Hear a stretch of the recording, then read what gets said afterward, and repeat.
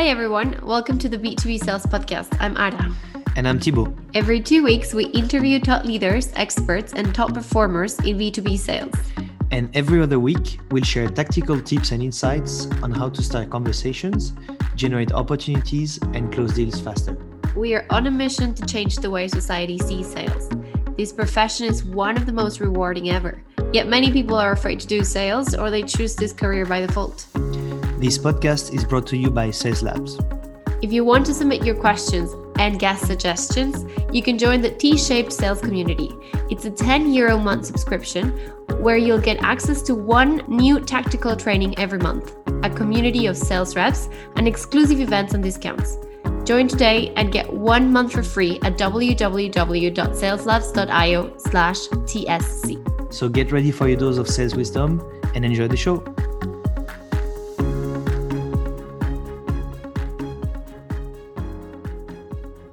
So welcome everyone to this new episode of the B2B Sales Podcast. Today's guest is actually Marius Stäcker. I hope I said your name properly. And you're the CEO of Tooltime. Welcome to the show, Marius. Thanks. Hi. How are you doing? Yeah, doing quite well. Okay, cool. So Marius, we actually today are going to talk about a lot of different things, but one thing in particular will be as a CEO, how you are getting prospected by people. So the idea would be to understand what's the best way to get in touch with you as a CEO of a SaaS and a fast-growing SaaS. So the reps who are listening to us can understand like what are your problems, or what's how to be in the mind of a CEO typically. Before we dive into that, can you maybe tell us a bit more about you and your career? Yeah, sure. So, first of all, as you mentioned, Marius, I'm CEO of Tooltime, and we are building a software as a service company. So, our business is around a software that helps small tradesmen to tackle all of their admin tasks in their daily lives. So the typical customer would be an electrician or plumber with, let's say, around 10 employees or something.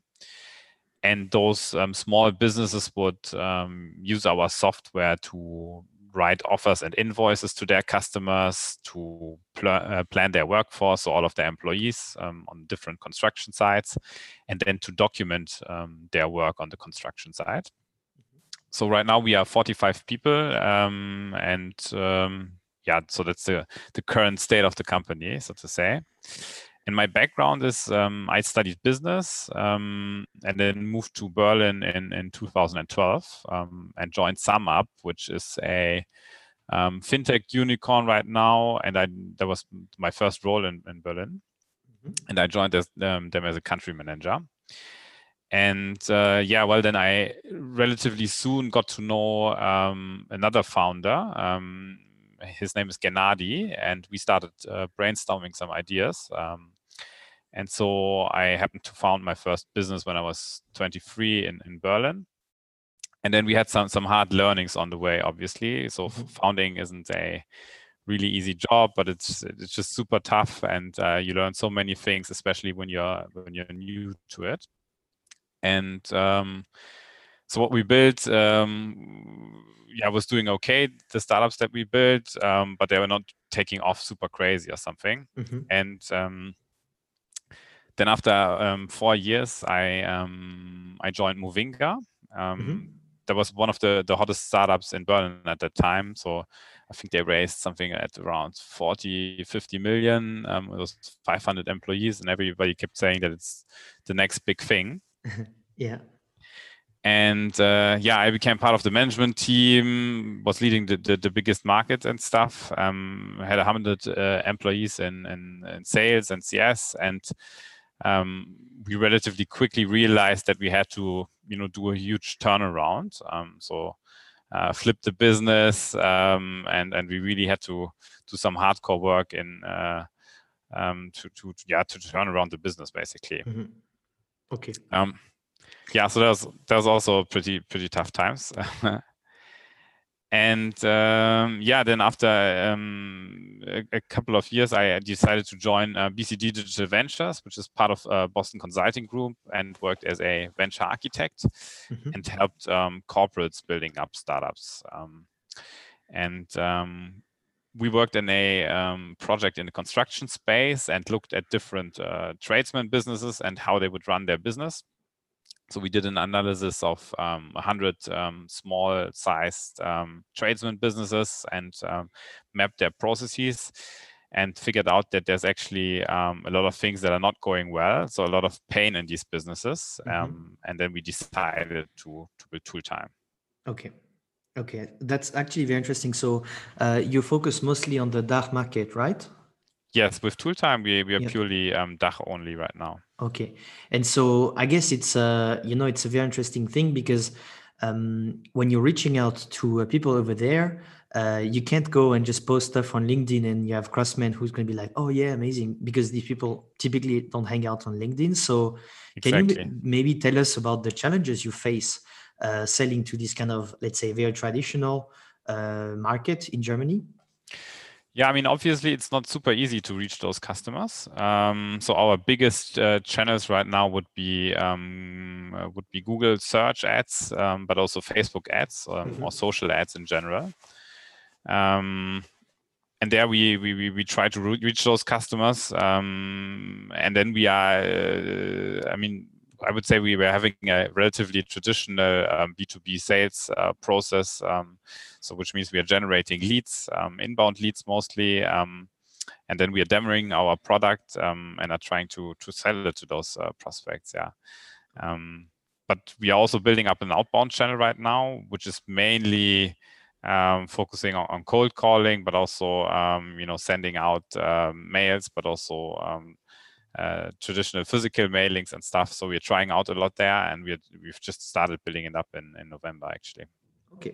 Okay, good, cool. So now I'd like to kind of talk about maybe you as a CEO. So you have a CEO in your title.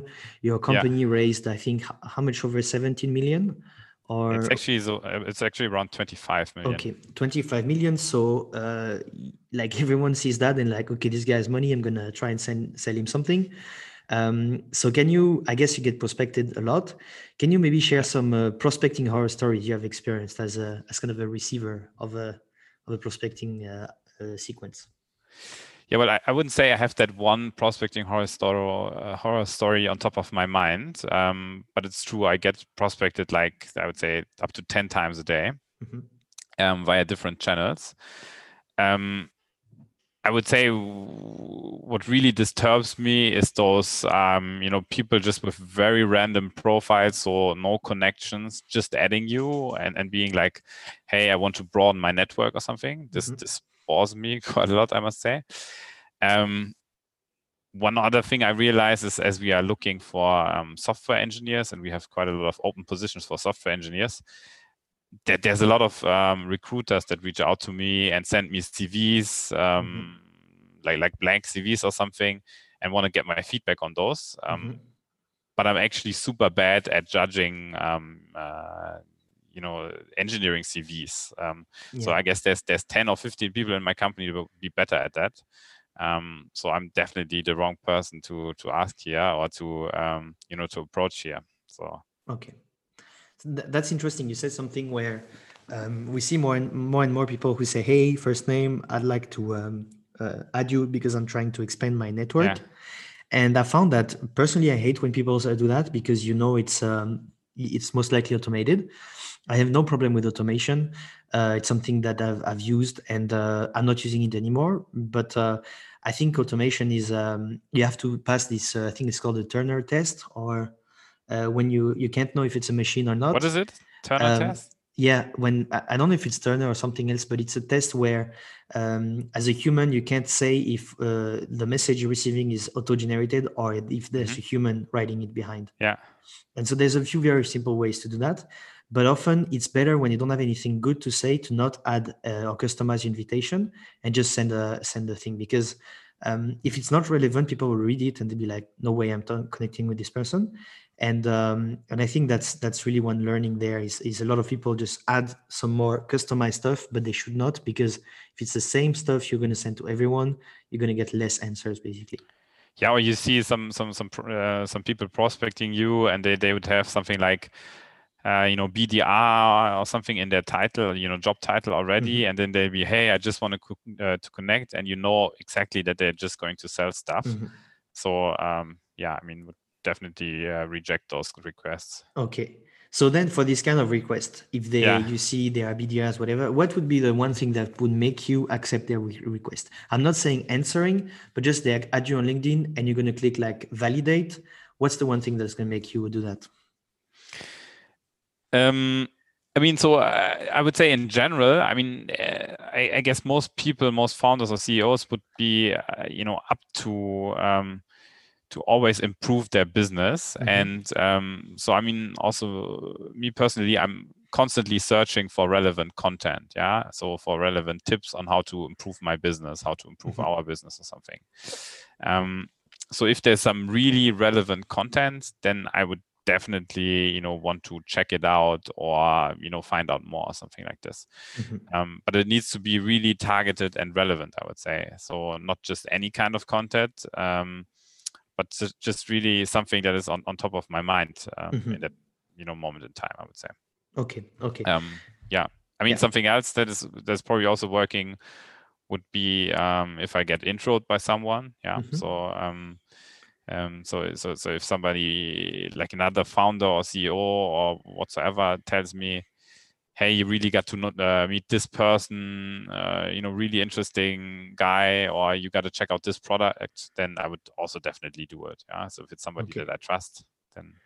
Okay. So first one would be like introduction, as you said, somebody you trust. And then second one would be something relevant to what problems you're trying to solve or something specific in your business, right? Yeah, especially if I've probably, checked out the problem or solution beforehand, right? So if it's something that I did, is of my interest and I did come across it beforehand, then I'm so much more likely to open up a message, right?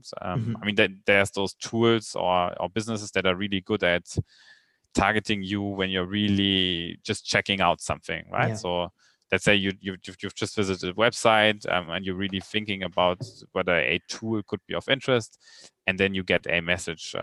So that's definitely working super well also for me. Okay. So using tools like Lead Feeder or Lead IQ where they can kind of identify that. And that's interesting. Yeah. What you say is also super interesting in that because you talked about this thing where if someone gets in touch with you and they have valuable content, you may kind of answer. But for that, they need to do a few things. Is first understand what are relevant content for you. So like what matters to you, and so there's different ways to do that. You can do it like with what's the persona, like a CEO of a SaaS company that has raised around between 20 and 50. They have some kind of issues that are common, I would say. So every business is different, but you are typically trying, I guess, to make sure your growth rate keeps high, your CAC is not too high. You're also trying to make sure that there's not too much churn, and also, I guess, like build a company that can scale. So have middle management, or there's different things. One thing you also mentioned is you're looking for jobs in, let's say, for engineers, but you have people who are recruiters who are typically doing that, sending you CVs. Why is it bad? Like, why isn't it working? Because they potentially can solve a problem you have, right? Yeah, definitely it's one of our company's problems, but it's not the type of problem that I would be, focusing at. So, we do have an HR team, and a head of engineering, and they're just so much better at qualifying those CVs, or they'd also be the hiring managers then in the end. So it's not me taking the decision. I might not even look at the candidates during the hiring process. So, why would they reach out to me and send me the CVs, right? So I've not so much clue about, engineering languages, for example, right? I cannot really judge whether one CV is relevant for our business. So, and I don't need to. So I think it's totally the wrong approach to just go for someone that is CEO and try to sell everything to this person. I think it won't work out. Yeah. So I think it's kind of like my job to look at high-level strategic goals and strategic direction, and not take every single business decision in this company. Yeah, then I'd definitely be super bad at my job. Okay. I mean, often I think people they try to get in touch with prospects who are super high in the hierarchy. For example, they say, okay, this guy's CEO, so he says yes on or no on everything, and they often hope maybe to get like referred down. So would it be an approach that works for you, or to refer down like people or not? I mean, I rarely do it, I would say. Most of the time, just because it takes too much time, and I don't think that the approach or the outreach was super relevant. So if the outreach is really, really relevant, then I would probably do it. But I only take a couple of seconds to scan something, and if I really reply thoroughly to every outreach that I get, I'd be doing nothing else basically. So yeah. Okay, I see. So it's better to really go for this head of engineering or this kind of hiring manager, and be more relevant to them. And I think also give some relevant context or something, right? So if I'd be trying to sell, let's say, engineering outsourcing as a service or whatsoever, then you need to probably showcase that there's other relevant companies that I know that have worked with this company. So to grab my attention. If you're just selling engineering outsourcing and there's no connection to me, to our business, to the Berlin bubble or whatsoever, then I think it's really, really tough, and really tough to grab somebody's attention. So I think it really has to be targeted well. But if somebody approaches you and says like, okay, we are selling engineering outsourcing, and we have worked with this company, or specifically these types of people that you also know, and you can reach out to them and ask for a reference, then I'd be listening. So that one is very relevant then to me, I would say. And then I would probably also forward it and be like, hey, I know this person, so and reach out to forward this to my head of engineering or the HR department, and we'd probably be checking out this company. And you Marius are like a master forwarder, from what I understand. When you like something, you share it with a lot of people. So this is something I've experienced a lot, where unfortunately it's hard to know when someone forwards something unless the person contacting you said, hey, I come from these people. But in the background, whenever you're producing content or prospecting, there's a lot of things happening. Sometimes we don't see it as SDRs or AEs, that people are actually exchanging our stuff. But you also mentioned something interesting. It was like that you want to use this, I think it's called, how you call that? It's a familiarity bias, where if people have worked with people in certain companies, it's going to work really well, because it's relevant. It shows they maybe know their work in there, and so that can be a good thing to mention. So I think that's why this social proof is super important. And it's interesting to know that it's something important for you.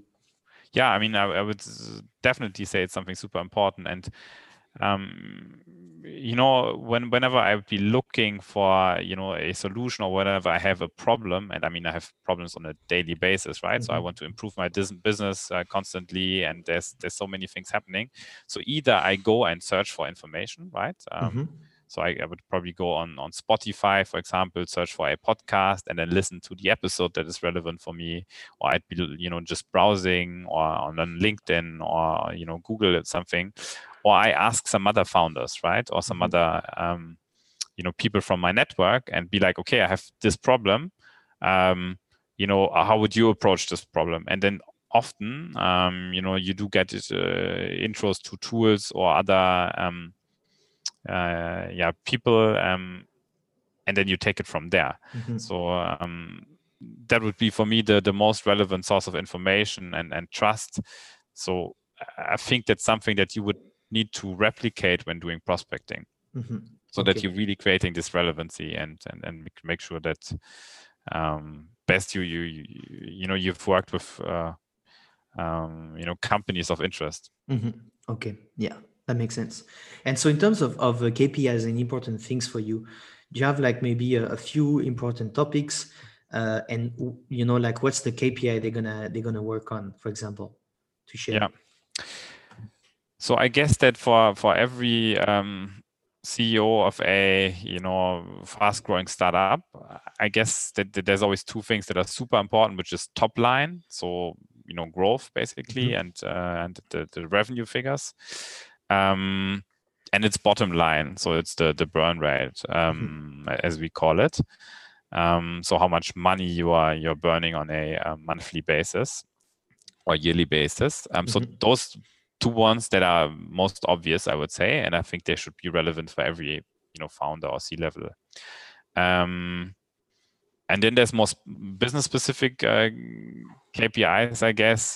For us, it would be SaaS related KPIs, so something like unit economics. So that means I'm looking on a per unit or per acquisition base on stuff like our customer acquisition costs and our lifetime value that are super important for us, because they give me a clear indication if our business works out and if our acquisition channels work for us. Yeah, so that's definitely something that is of great interest. There's also some more, less important SaaS KPIs that I also check on a frequent basis, such as NPS, for example, that measures kind of like the product quality or health, I would say. But those are really the KPIs that you should know for heart, and those are also the ones that you care most about, I would say. Yeah. Okay. Yeah, I think that's very interesting because you talked about this, the top line, the burn rate, NPS, and so what's really interesting is these are really like important metrics. But if I come and talk to you and say, hey, I can allow you to send a video for prospecting, so your team will be able to send videos and get more answers, you won't really care because that's not really your problem. That's a problem of your head of sales or head of sales development. Your problem is, how will this impact my top line? It's like, will it bring 1%, 2%, 2 points more growth? If that's the case, if you're bringing me like 1-2 million more thanks to that, that's interesting. So making it like, it's what Skip Miller calls above the line. So you're like, what matters to you is your risk, growth. There's like the market shares, all these kind of things are important for you. And like video prospecting, you couldn't care less. It's great if you bring something, but that's not your problem. So it's really about having this messaging which is centered around what's important for you.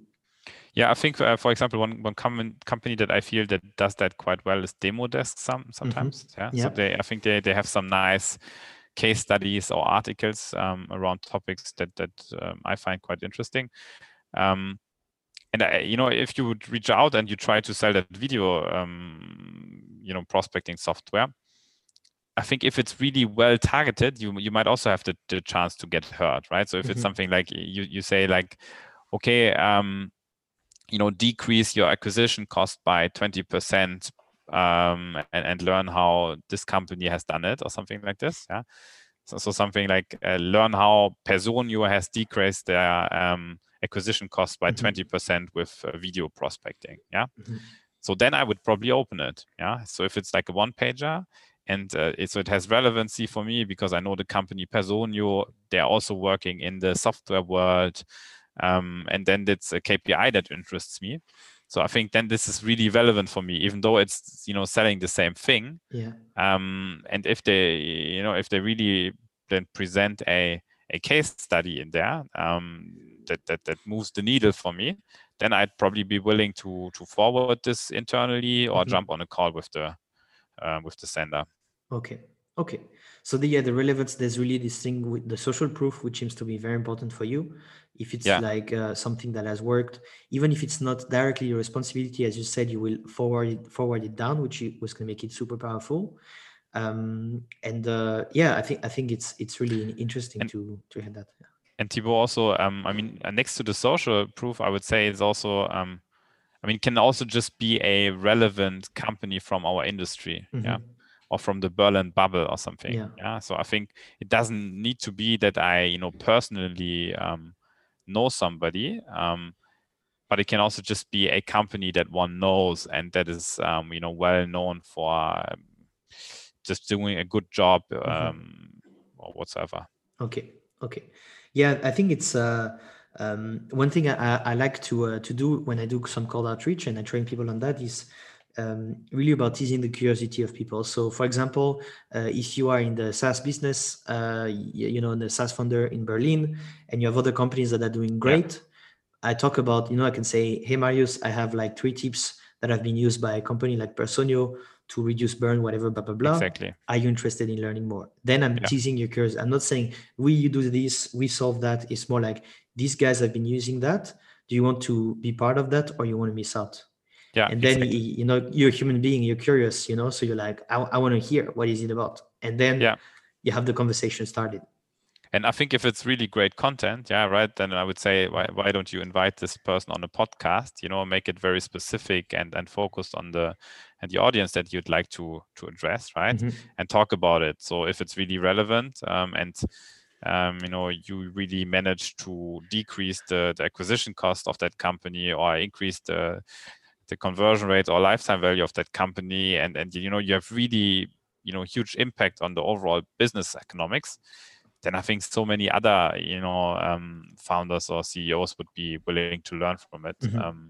And I think then it also gets shared quite often, these kind of videos or podcasts or content pieces, I feel. Exactly. Yeah. And so do you make like a final decision on everything in your company? Like, is it like something where as a CEO, you sign off on every kind of contract deal, or you kind of give responsibility and budget to teams? So, I mean, definitely some teams have their own budget responsibilities. Sometimes you then need to do a final, sign off for more like legal reasons as a CEO, just basically give final approval. But I wouldn't say that I'm the one making the purchasing decisions for most of the tools or services that we buy. So I think the bigger the company gets, I'm involved in less and less of these purchasing decisions. But it's more just like, you giving overall budgets, and then teams are coming to you and saying like, hey, we found that really cool tool and we believe that it's helping us to solve X, Y, Z, and that's the price point. And then you just basically sign off the final, basically just the final bill or something. But that's mostly it. So wouldn't be me taking the budget decision. Okay, I see. Okay, cool. Well, that was really interesting. Thanks a lot, Marius. So now I'd like to kind of give you the stage to talk about anything you want to talk about. So stage is yours.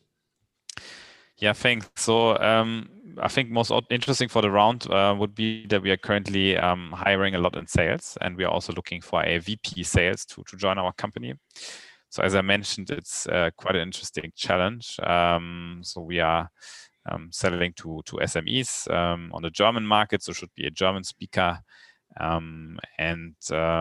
think there's a huge growth opportunity with a market of 200,000-300,000 small businesses and a very good product that we built. And after 18 months of focusing mostly on development, we are now trying to push this into the market, and we are looking for a rockstar sales leader to join us.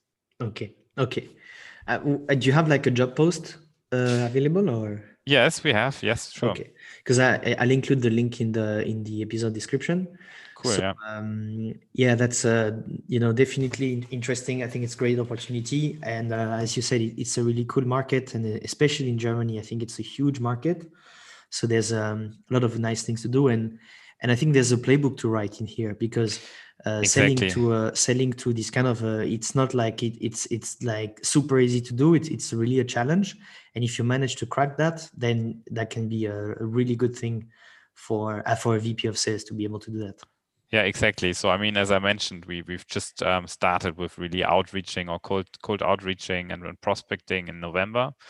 I mean, we have tons of things to learn on the way. So we really need need somebody on board that helps us guiding the way. Mm-hmm. Yeah. Okay, cool. And if people have questions for you, want to get in touch with you, where can they get in touch? I think on LinkedIn would be best. Mm-hmm. Yeah. So, and if you also, have a reference to this podcast or the role, the VP sales role, for example, then I'd be happy to get back to you. Okay. Yeah. Perfect. So, two good triggers to get in touch with you, the podcast or the role of VP of sales. Cool. So thanks a lot, Marius, for joining the show. That was really insightful, and good luck with finding a VP. Thanks for listening to this episode. If you like what you hear and you want to suggest a topic or a guest, you can join the T-shaped sales community. It's a €10 a month subscription where you'll get access to one new tactical training every month, a community of sales reps, and exclusive events and discounts. Join today and get 1 month for free at www.saleslabs.io/TSC.